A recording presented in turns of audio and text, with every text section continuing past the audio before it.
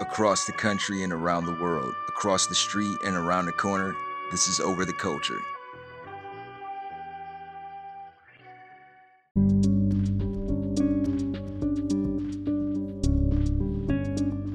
This is Over the Culture podcast, where you get to hear my spin on things I like music, sports entertainment, movies, TV shows, and your mom. You also get to hear about things I don't like the unknown. And I am your bastard of ceremonies, the one gig kid, Pat Stay Black, Alex Black, Reefer Sutherland, Luke Fly Talker, the most interesting blurred in podcasting, the troller of trolls, the prince of petty, Steve G. Yeah, and we don't like the unknown. I don't like the unknown, and you don't like the unknown. We fear the unknown. We hate the unknown. That foreign shit. I'm American. Anything foreign is evil, satanic. It's alien to me. It's foreign to me. I don't know it. I don't like it. If I don't know it, if I don't know about it, I don't like it. That's the mentality of us humans. Not just America, not Canada, not Mexico, not Europe, not Asia. Something that's foreign to somebody, something that we don't know about. There's so many.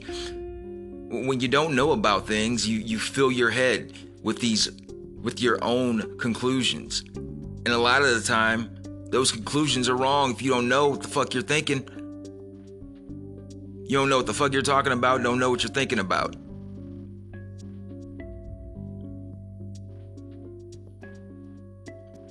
Therefore, I hate it. At least I fear it.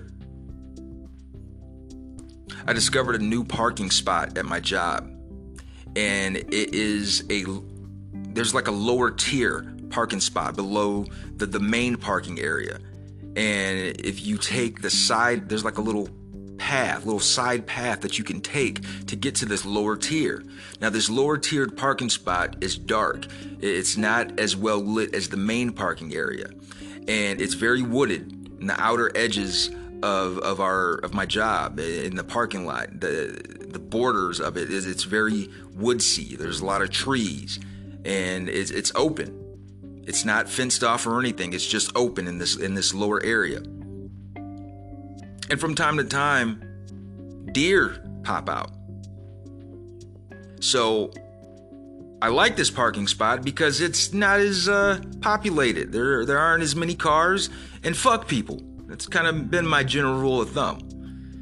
Now, on the flip side,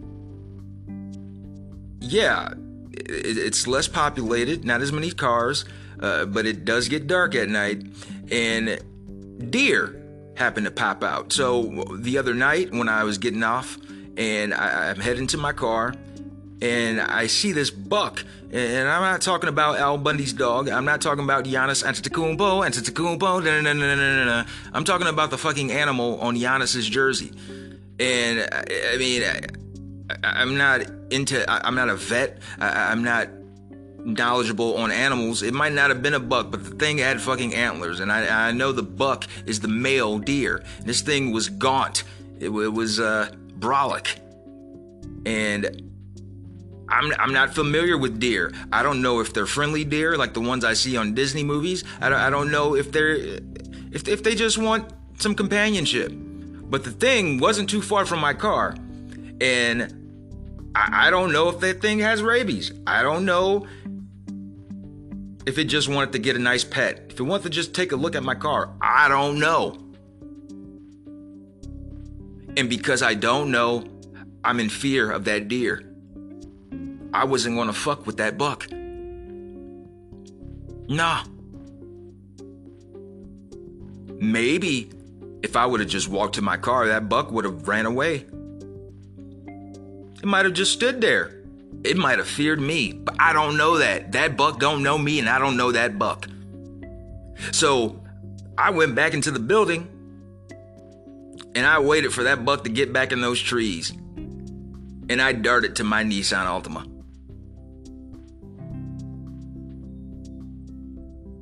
Now, I want to say Happy Mother's Day. I want to get that out there. Happy Mother's Day to all the mommies. We here at Over the Culture, we love moms. Thank you to all the mommies for feeding us, for birthing us, for bathing us, for getting the lint out of our hair, the dandruff, washing our nappy ass heads, making sure our homework was done, dropping us off to school, picking us up from practice. Thank you, moms. Making our lunches, making our suppers. We love you, mommies. Thank you for the birthdays. Thank you for the Christmases, the cookies, the brownies, the cupcakes. Thank you, mommies. You go, girls. Happy Mother's Day to my mom, Miss Angela Rollison. Happy Mother's Day to my aunts, Daphne and Stacy, to my grandmothers, my great-grandmothers. Happy Mother's Day to my cousins who have children. Happy Mother's Day to my sister. She's a first-time mom this year. I have a nephew, little Amari. Happy Mother's Day, sis. Happy Mother's Day to all my friends with children. Much love. You guys are essential, you know. We kind of need you. Now, I'm just now getting to watch this series, Invincible, on Amazon. It's an Amazon original. It stars Stephen Yeun, Sandra Oh, and J.K. Simmons, an American adult animated superhero television series based on Image Comics series of the same name by Robert Kirkman. And it premiered March 25th, 2021. And it revolves around Mark Grayson, a 17-year-old boy whose father, Omni-Man, and his transformation into a superhero under the guidance of his father. And in April 2021, Amazon renewed the series for a second and third season. And I'm halfway through the first season. It's only 8 episodes. And I am entertained, to say the least. It is a very good series, and I highly recommend it if you have access to Amazon. If you know how to get around these gadgets and you know how to get those sneaky links. I highly recommend checking out Invincible. Something else I seen over the week was the season premiere of Dark Side of the Ring. It's returned, and it's a two-parter. It's a 2-hour season premiere featuring the life and focusing on the life of Flying Brian Pillman, R.I.P. And I always tell people wrestlers probably have the hardest, the toughest lifestyles in any kind of performance art or in any kind of physical performing or any kind of performing.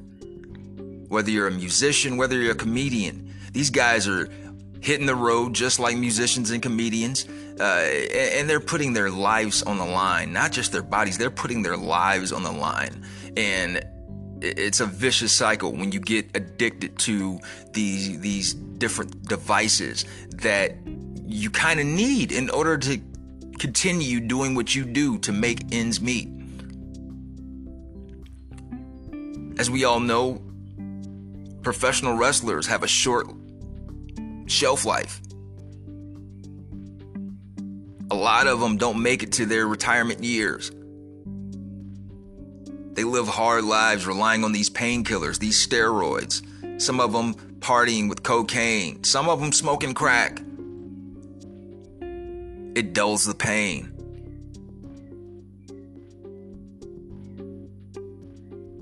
It gets me from Wichita to Des Moines to Evanston. I got to do these house shows in Toledo, Ohio. Go Ohio. And then I got to get up early in the morning so I can make it to Detroit for the next taping. Damn, does my back hurt. I got to get another script. Hey, doc, fill me up with some more of that cortisone shit. But Flying Brian, he lived an interesting life. He was a professional wrestler, as we all know, and he got his first big break as a tag team partner with Stone Cold Steve Austin, who at the time was Stunning Steve Austin, and they were known as the Hollywood Blondes. And he climbed the ranks there, and to the point that he got frustrated and he was fired from WCW, and he had a brief stint in ECW, made a little noise, and then he got the call up from Vince. The dream, the ultimate dream of a lot of professional wrestlers is getting that call from Vince McMahon. And he signed the deal, but lo and behold, he got into a car accident, a really bad car accident. He had to get filled up with staples, put him out of commission, and he was never able to perform. But he was able to shoot some great promos. At this time, his buddy Stone Cold was rising the ranks in WWF, becoming a star in the making. And they had a little feud, a memorable feud, but he never got to see the light of day. Flying Brian was eventually let go by Vince because he was a loose cannon, and that was his nickname at this time, Flying Brian the Loose Cannon. The man was off the rails, and they didn't know he was doing this whole Andy Kaufman thing. They didn't know if he was being real. They didn't know if he was pulling a rib on him. People thought he was crazy. Some people thought it was an act. The world may never know. On October 5th, 1997, Pillman was scheduled to wrestle with Dude Love, a.k.a. Mankind, a.k.a. Cactus Jack, Mick Foley, all of that. They were scheduled to wrestle at a pay-per-view In Your House 18, Bad Blood. And Steve Austin relayed that Jim Cornette was instructed to find the whereabouts of Pillman. Cornette contacted the Budget Motel in Bloomington, Minnesota, where Pillman had stayed the previous night, and was told by the receptionist that Pillman was found dead in his hotel room by the maids earlier that day at 1:09 p.m. Central Time. He was 35 years old. An autopsy attributed Pillman's death to a heart attack. And I highly recommend Dark Side of the Ring. It's a great series. I believe this is season 3 that they're in. And, just a crazy life, man. May he rest in paradise. And they talk about the outcome and how his family has coped. He has 2 daughters and 1 son, and his son even followed in his footsteps. Brian Pillman Jr., he became a wrestler, and they talk about his widowed wife and her mismanagement of funds, and how the children ended up living with their aunt, their father's sister, their Aunt Linda, because their mom was just a head case. She would use the money for drugs, they said. Sometimes they weren't being fed, not taking care of her responsibilities, not paying the bills. And she was getting the money through him, receiving his royalties and whatnot, and just spending it on herself. So yes, even if you're not a wrestling fan, I strongly recommend it, because they're just phenomenal stories. It's hard to believe some people have lived these lives. Now, on Friday, T Grizzly released his latest album, Built for Whatever. And it's 19 songs. It's pretty lengthy. It's 53 minutes, 57 seconds. And I have this thing for Detroit rappers, man. They're so dope at what they do. They're quite astute students of this art form we call hip hop.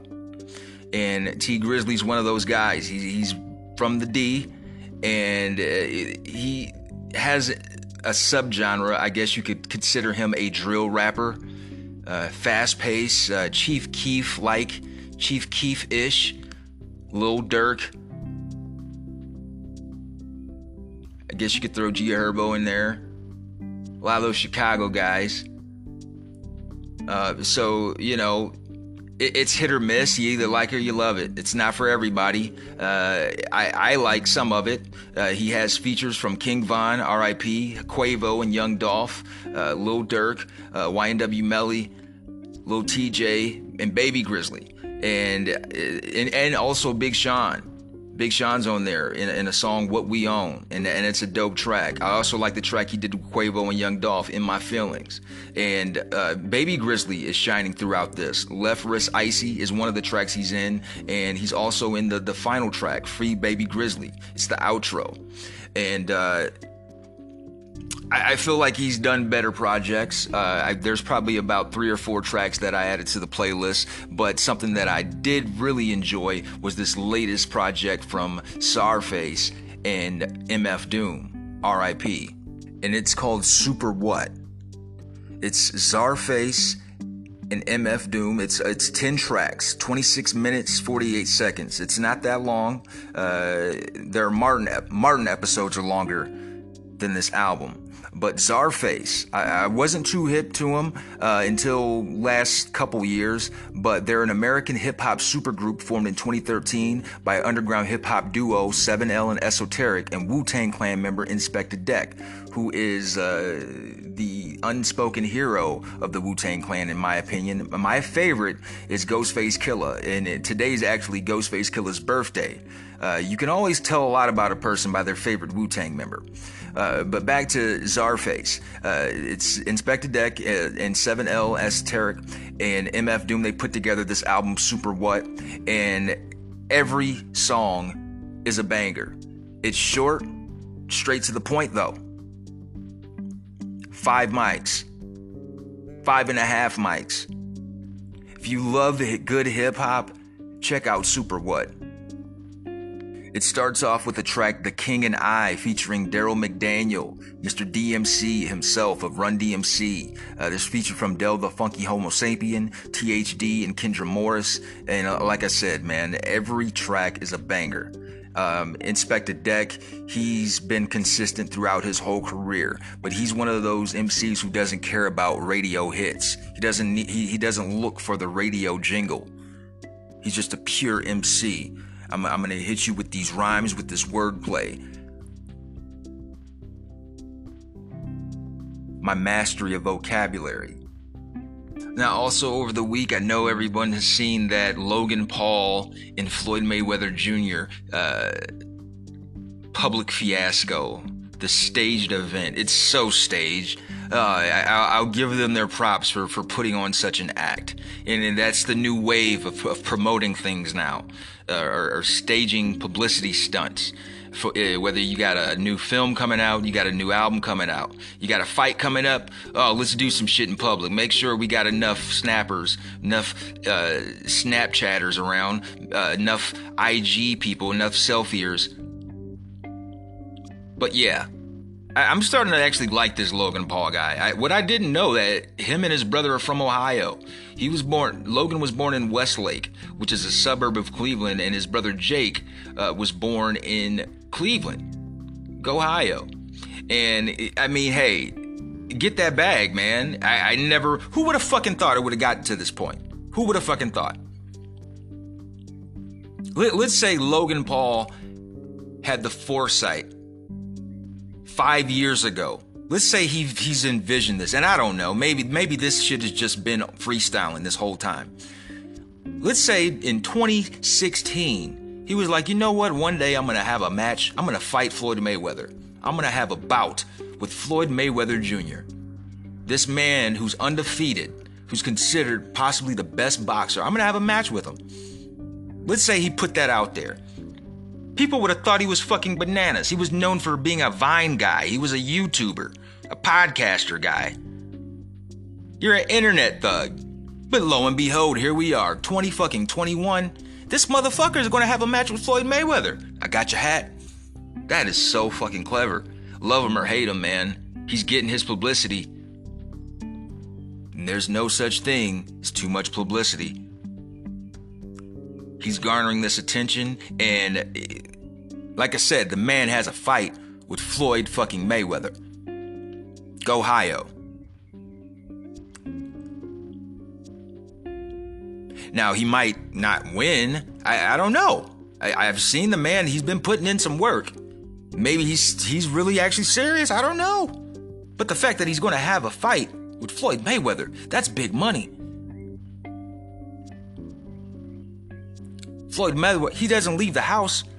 Mayweather doesn't leave his house for peanuts. Everybody wins when Floyd Mayweather fights. So I know, hey, I guess this is going to be a thing. The world's going to be watching.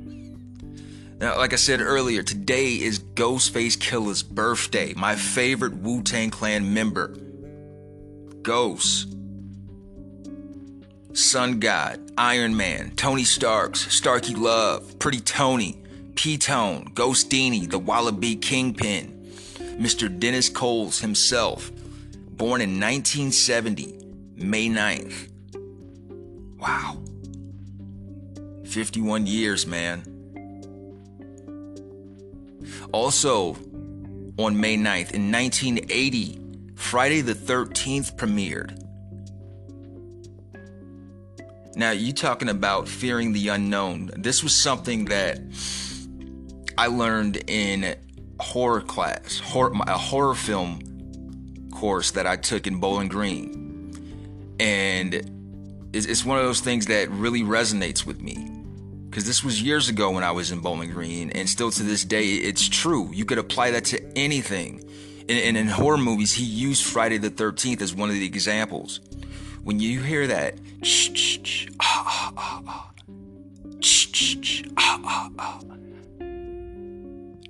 that's when we're the most fearful. That's when we're really at the edge of our seats. Because you know something is going to happen, but we don't know what. We know what that sound means. Oh, that's the Jason theme. But we don't know when he's going to get her, how he's going to get her, what he's going to do to her when he gets her. We don't know that yet. But when he appears on the screen and you see him and he slashes her, he grabs her, throws her in the lake. Camp Crystal. Oh, okay. All right. That's what he was going to do? All right. You're not as fearful. You know what he did now. You've seen it. But it's that lead up. Oh my God, what's going to happen next? The Mike Myers theme. Whenever you hear that song, you know it's going to happen. You know something's going to happen. You just don't know what. You don't, and that just eats at us to the point where we're scared.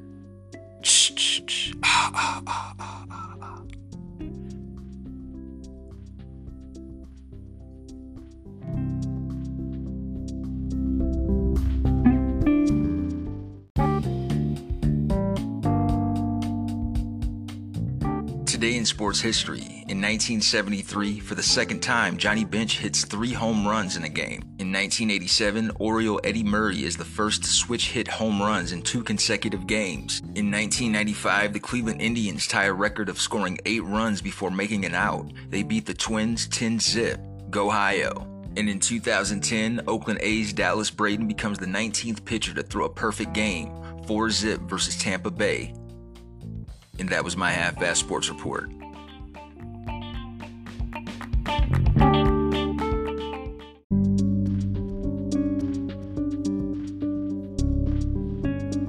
In today's birthdays for May 9th, happy 37th birthday to retired American baseball player Prince Fielder. Turning 42 today is American singer, songwriter, multi-instrumentalist, motivational speaker, and music producer Andrew W.K. Party hard.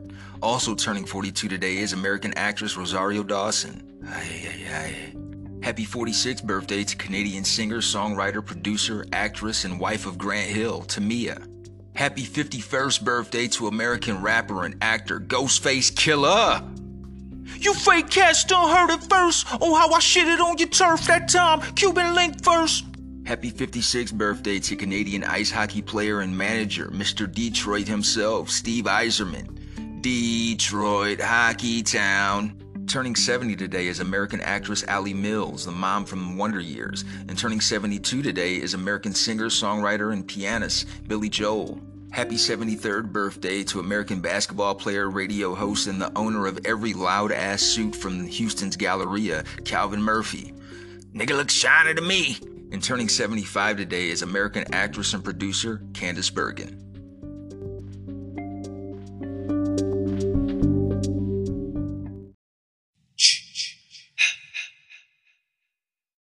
Coming up, I'm going to go over the film Friday the 13th, released on this day in 1980. We'll be back after these messages.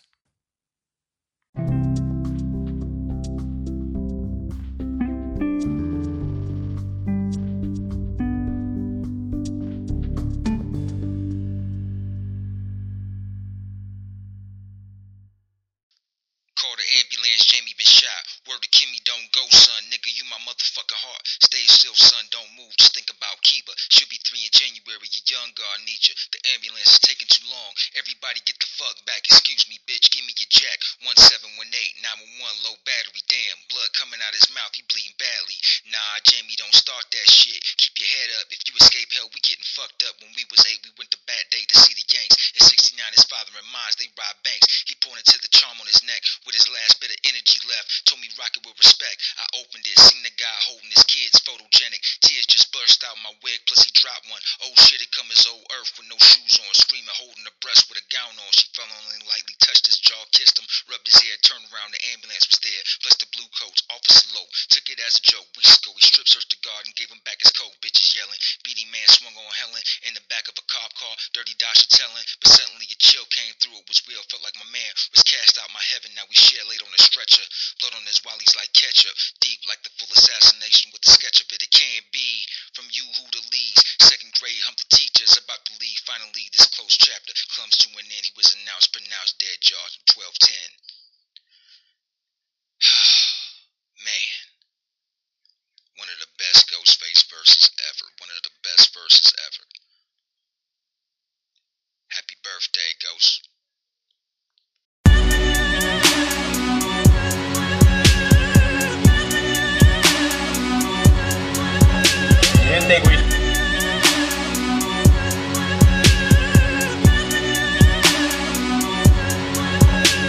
Can't nobody stop us or back us down. In the back with some yak, come and track us down. With the bowl of Green State, we would act the clown. Then I had to graduate, kept my cap and gown. See, you wanna be MCs, turn your caps around. You stop rapping, whenever Stevie crack in town. Got you all snooping around like passing hounds. Man, I'm doper than them L's that you pass around. With a fist in the air, cause I'm black and proud. Know them laws hating on you if you black or brown. Wanna get you out your car so they can pat you down. Wanna self-incriminate you like Jackie Brown. But I'm posted in the cut where I can't be found. Blowing on some kind of grass that you can't pronounce. Know them laws wanna see a brother under the ground. Steve G and this bitch vocab by the pound. Remember this, write it down, take a picture of this. The flow so nasty, they just can't ask for more. That's why it's called black licorice. Remember this, write it down, take a picture of this.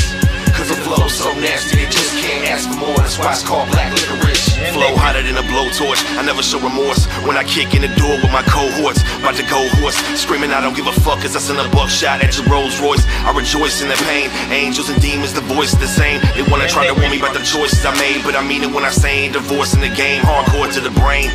And you can't fade this, I done seen it all before, every day same shit. I can take a tame bitch, fuck a renter asshole, have acting like the baddest hoe. I got the antidote, little pretty young thing, suck it up as I bust a hot nut on your tongue ring, and that's ticklish. I'm twisted and sick as black licorice, bitch. Remember this, write it down, take a picture of this. The flow so nasty, they just can't ask for more. That's why it's called black licorice. Remember this, write it down, take a picture of this. Cause the flow so nasty, they just can't ask for more. That's why it's called black licorice. Hopping over opposition, high stepping, rocking off the noggin. These lines from your brethren, live at 11. You try to accept it, but these lines will blow your mind. Get Excedrin, the sky is excessive. Get your mind to my message, rain, sleet, or snow. I'ma still ride through this weather from July to November for the vibe in December in Ohio. We float up to the sky. Remember, keep your eyes on the ember, let you hit it again. Every time I'm in the cypher, Steve in it to win. If my mission is mean and your vision is bad, we probably have you running to your mom, pissing your pants. Working with the baby box who live in cabbage patches. We buffing in them cats in them Randy Savage matches. Microphone chrome like a Paul Walk grill. Smoking on a Paul Mall, watching y'all squeal.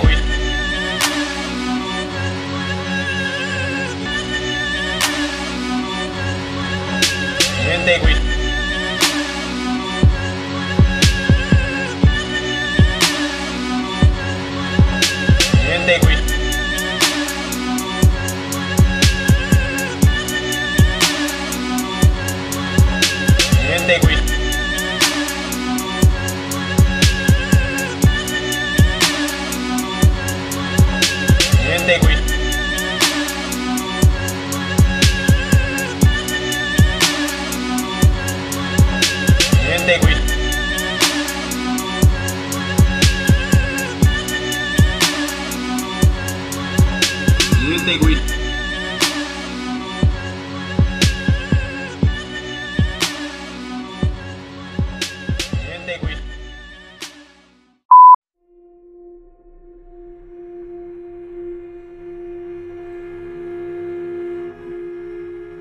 And a special mention to those no longer with us. Tony Gwynn was an American professional baseball right fielder. Born Anthony Keith Gwynn on May 9, 1960 in Los Angeles, California, he played 20 seasons in Major League Baseball for the San Diego Padres. The left-handed hitting Gwynn won 8 batting titles in his career, tied for the most in National League history. He is considered one of the best and most consistent hitters in baseball history. Gwynn had a .338 career batting average, never hitting below .309 in any full season. He was a 15-time All-Star, recognized for his skills both on offense and defense, with 7 Silver Slugger Awards and 5 Gold Glove Awards. Gwynn was the rare player in his era that stayed with a single team in his entire career, and he played in the only 2 World Series appearances in San Diego's franchise history. He was inducted into the Baseball Hall of Fame in 2007, his first year of eligibility. Gwynn attended San Diego State University, where he played both college baseball and basketball for the Aztecs. He was an all-conference player in both sports in the Western Athletic Conference, but was honored as an All-American in baseball. Gwynn was selected by the Padres in the 3rd round of the 1981 MLB Draft as the 58th overall pick. He made his Major League debut the following year and captured his first batting title in 1984 when San Diego advanced to its first ever World Series. A poor fielder in college, Gwynn's work on his defense was rewarded in 1986 when he received his first Gold Glove. The following year, he won the first of 3 consecutive batting titles. Beginning in 1990, Gwynn endured 4 straight seasons which ended prematurely due to injuries, particularly to his left knee. However, he experienced a resurgence with 4 straight batting titles starting in 1994 when he batted a career-high .394 in a strike-shortened season. Gwynn played in his 2nd World Series in 1998 before reaching the 3,000-hit milestone the following year. He played 2 more seasons hampered by injuries in both and retired after the 2001 season with 3,141 career hits. A contact hitter, Gwynn excelled at hitting the ball to the opposite field. After meeting Hall of Famer Ted Williams in 1992, Gwynn became more adept at pulling the ball and using the entire field, as well as hitting for more power. He could also run early in his career when he was a stolen base threat. Widely considered the greatest player in Padres history, Gwynn regularly accepted less money to remain with the small market team. After he retired from playing, the Padres retired his number 19 in 2004. Gwynn became the head baseball coach at his alma mater and also spent time as a baseball analyst. Gwynn had 3 procedures to remove non-cancerous growths from his parotid gland beginning in 1997. In 2010, he was diagnosed with cancer of a salivary gland and had lymph nodes and tumors from the gland removed. The operation left his face partially paralyzed on the right side, leaving him unable to smile. Later that year, he underwent 8 weeks of chemotherapy and radiation treatments. He was declared cancer-free afterwards and also regained his ability to smile. Additional surgery was performed in 2012 to remove more cancerous growth and address nerve damage. Gwynn attributed the cancer to the dipping tobacco habit that he had since playing rookie ball in Walla Walla in 1981. Doctors, however, stated that studies had not linked parotid cancer with the use of chewing tobacco. After his playing career ended, Gwynn's weight peaked at 330 pounds, and he underwent adjustable gastric banding surgery in 2009 in an attempt to lose weight. He did not closely adhere to the diet, and his weight loss began to stall. In 2010, his weight problem led to a slipped disc in his back that affected a nerve down his leg. He needed a walker before he had the damaged disc removed to cure the pain while walking. Later, he experienced a loss of taste for food during radiation therapy for his cancer, and while being limited to a liquid diet, he lost 80 pounds, all of which he regained after he resumed eating solid foods.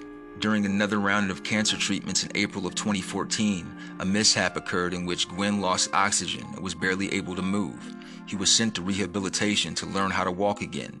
On June 16, 2014, Gwynn died at Pomerado Hospital in Poway due to complications from his cancer. He was 54 years old. The night before, on Father's Day, he had gone into cardiac arrest, and he was rushed from his home to the hospital. Mike Wallace was an American journalist, game show host, actor, and media personality.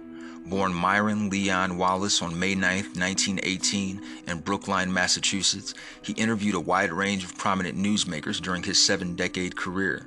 He was one of the original correspondents for CBS 60 Minutes, which debuted in 1968. Wallace retired as a regular full-time correspondent in 2006, but still appeared occasionally on the series until 2008. Wallace interviewed many politicians, celebrities, and academics, such as Malcolm X, Richard Nixon, Pearl S. Buck, Ronald Reagan, Frank Lloyd Wright, Yasser Arafat, Anwar Sadat, Vladimir Putin, Mickey Cohen, Roy Cohn. Wallace interviewed many politicians, celebrities, and academics, such as Malcolm X, Richard Nixon, Pearl S. Buck, Frank Lloyd Wright, Yasser Arafat, Vladimir Putin, Salvador Dali, to name a few. Wallace died in his residence in New Canaan, Connecticut, from natural causes on April 7, 2012, at the age of 93. The night after Wallace's death, Morley Safer announced his death on 60 Minutes. On April 15, 2012, a full episode of 60 Minutes aired that was dedicated to remembering Wallace's life. Rest easy, y'all.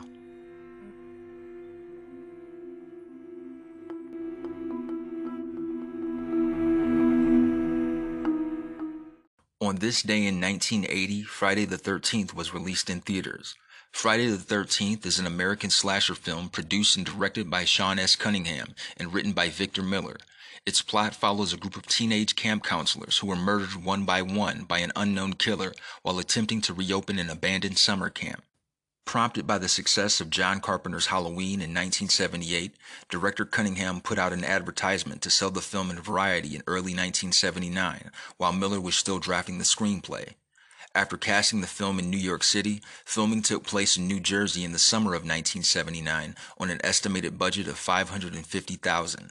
A bidding war ensued over the finished film, ending with Paramount Pictures acquiring the film for domestic distribution, while Warner Brothers secured European distribution rights. Released on May 9, 1980, Friday the 13th was a major box office success, grossing $59.8 million worldwide. Critical response was divided, with some praising the film's cinematography, score, and performances, while numerous others derided it for its depiction of graphic violence. Aside from being the first independent film of its kind to secure distribution in the U.S. by a major studio, its box office success led to a long series of sequels, a crossover with the Nightmare on Elm Street film series, and a 2009 series reboot. A direct sequel, Friday the 13th, Part 2, was released 1 year later. There's a legend round here. A killer buried, but not dead.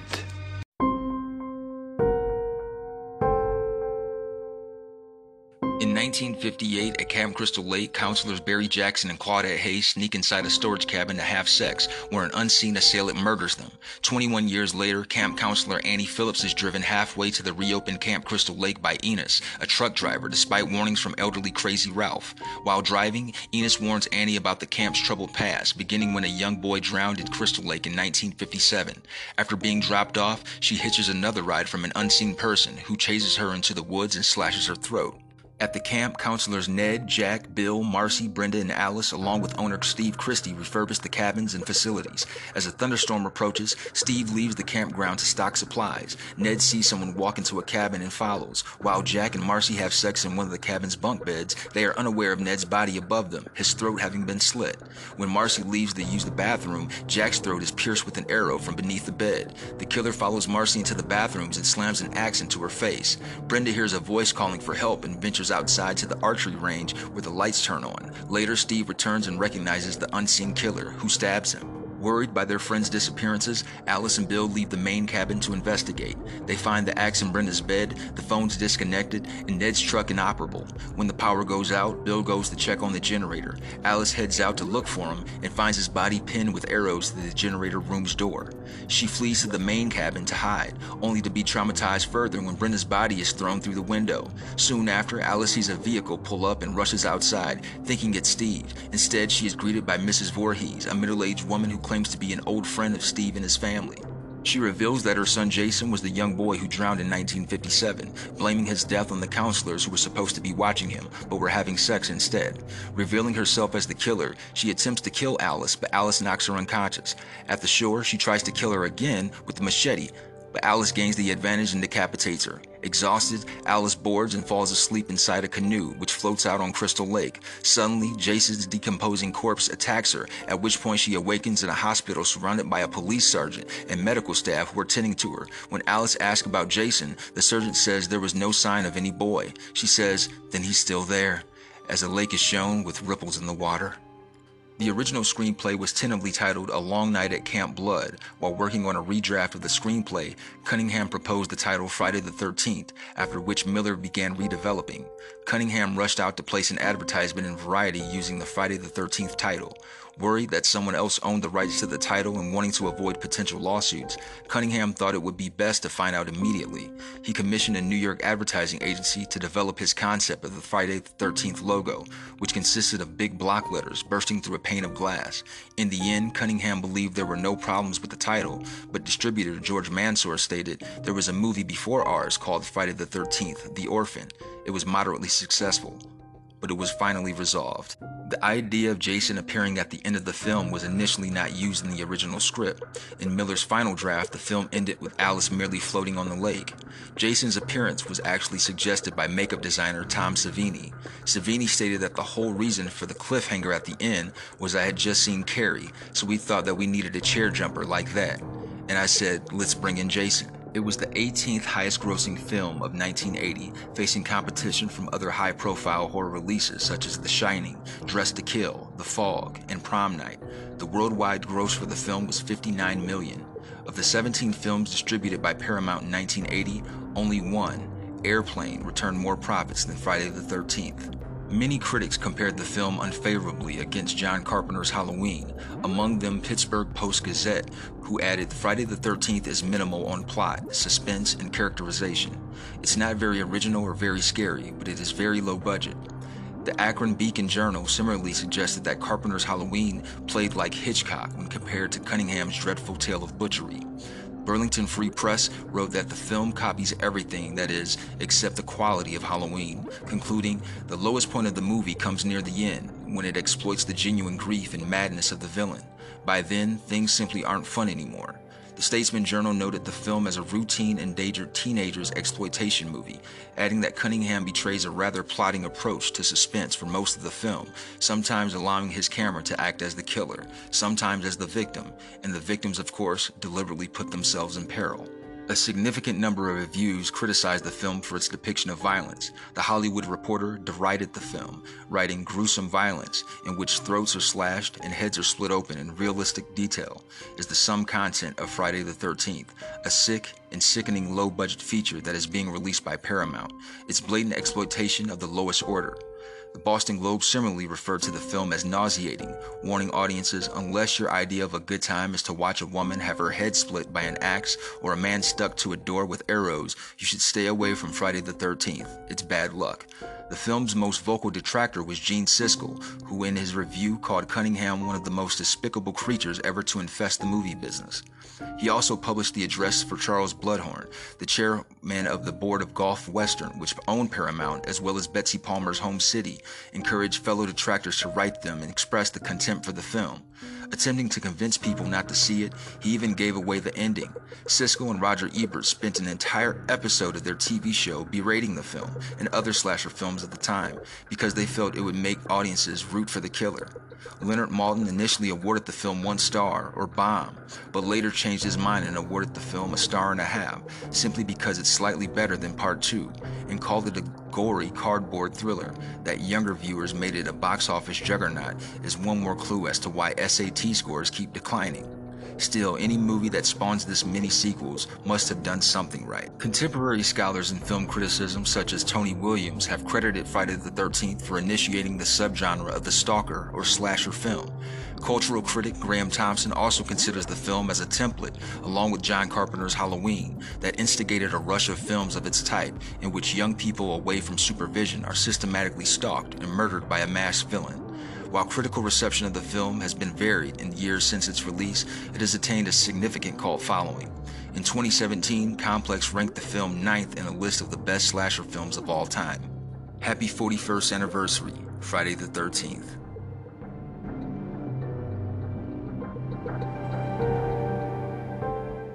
That's my Jason. That's my special, special boy. So that wraps up another edition of Over the Culture Podcast. Please make sure you check out my other show, Happened in the 90s with my buddy Matt G, every Thursday, and our sister show, Crushgasm, with his wife Kendra, every Wednesday. Y'all be cool now. Happy Mother's Day. Peace.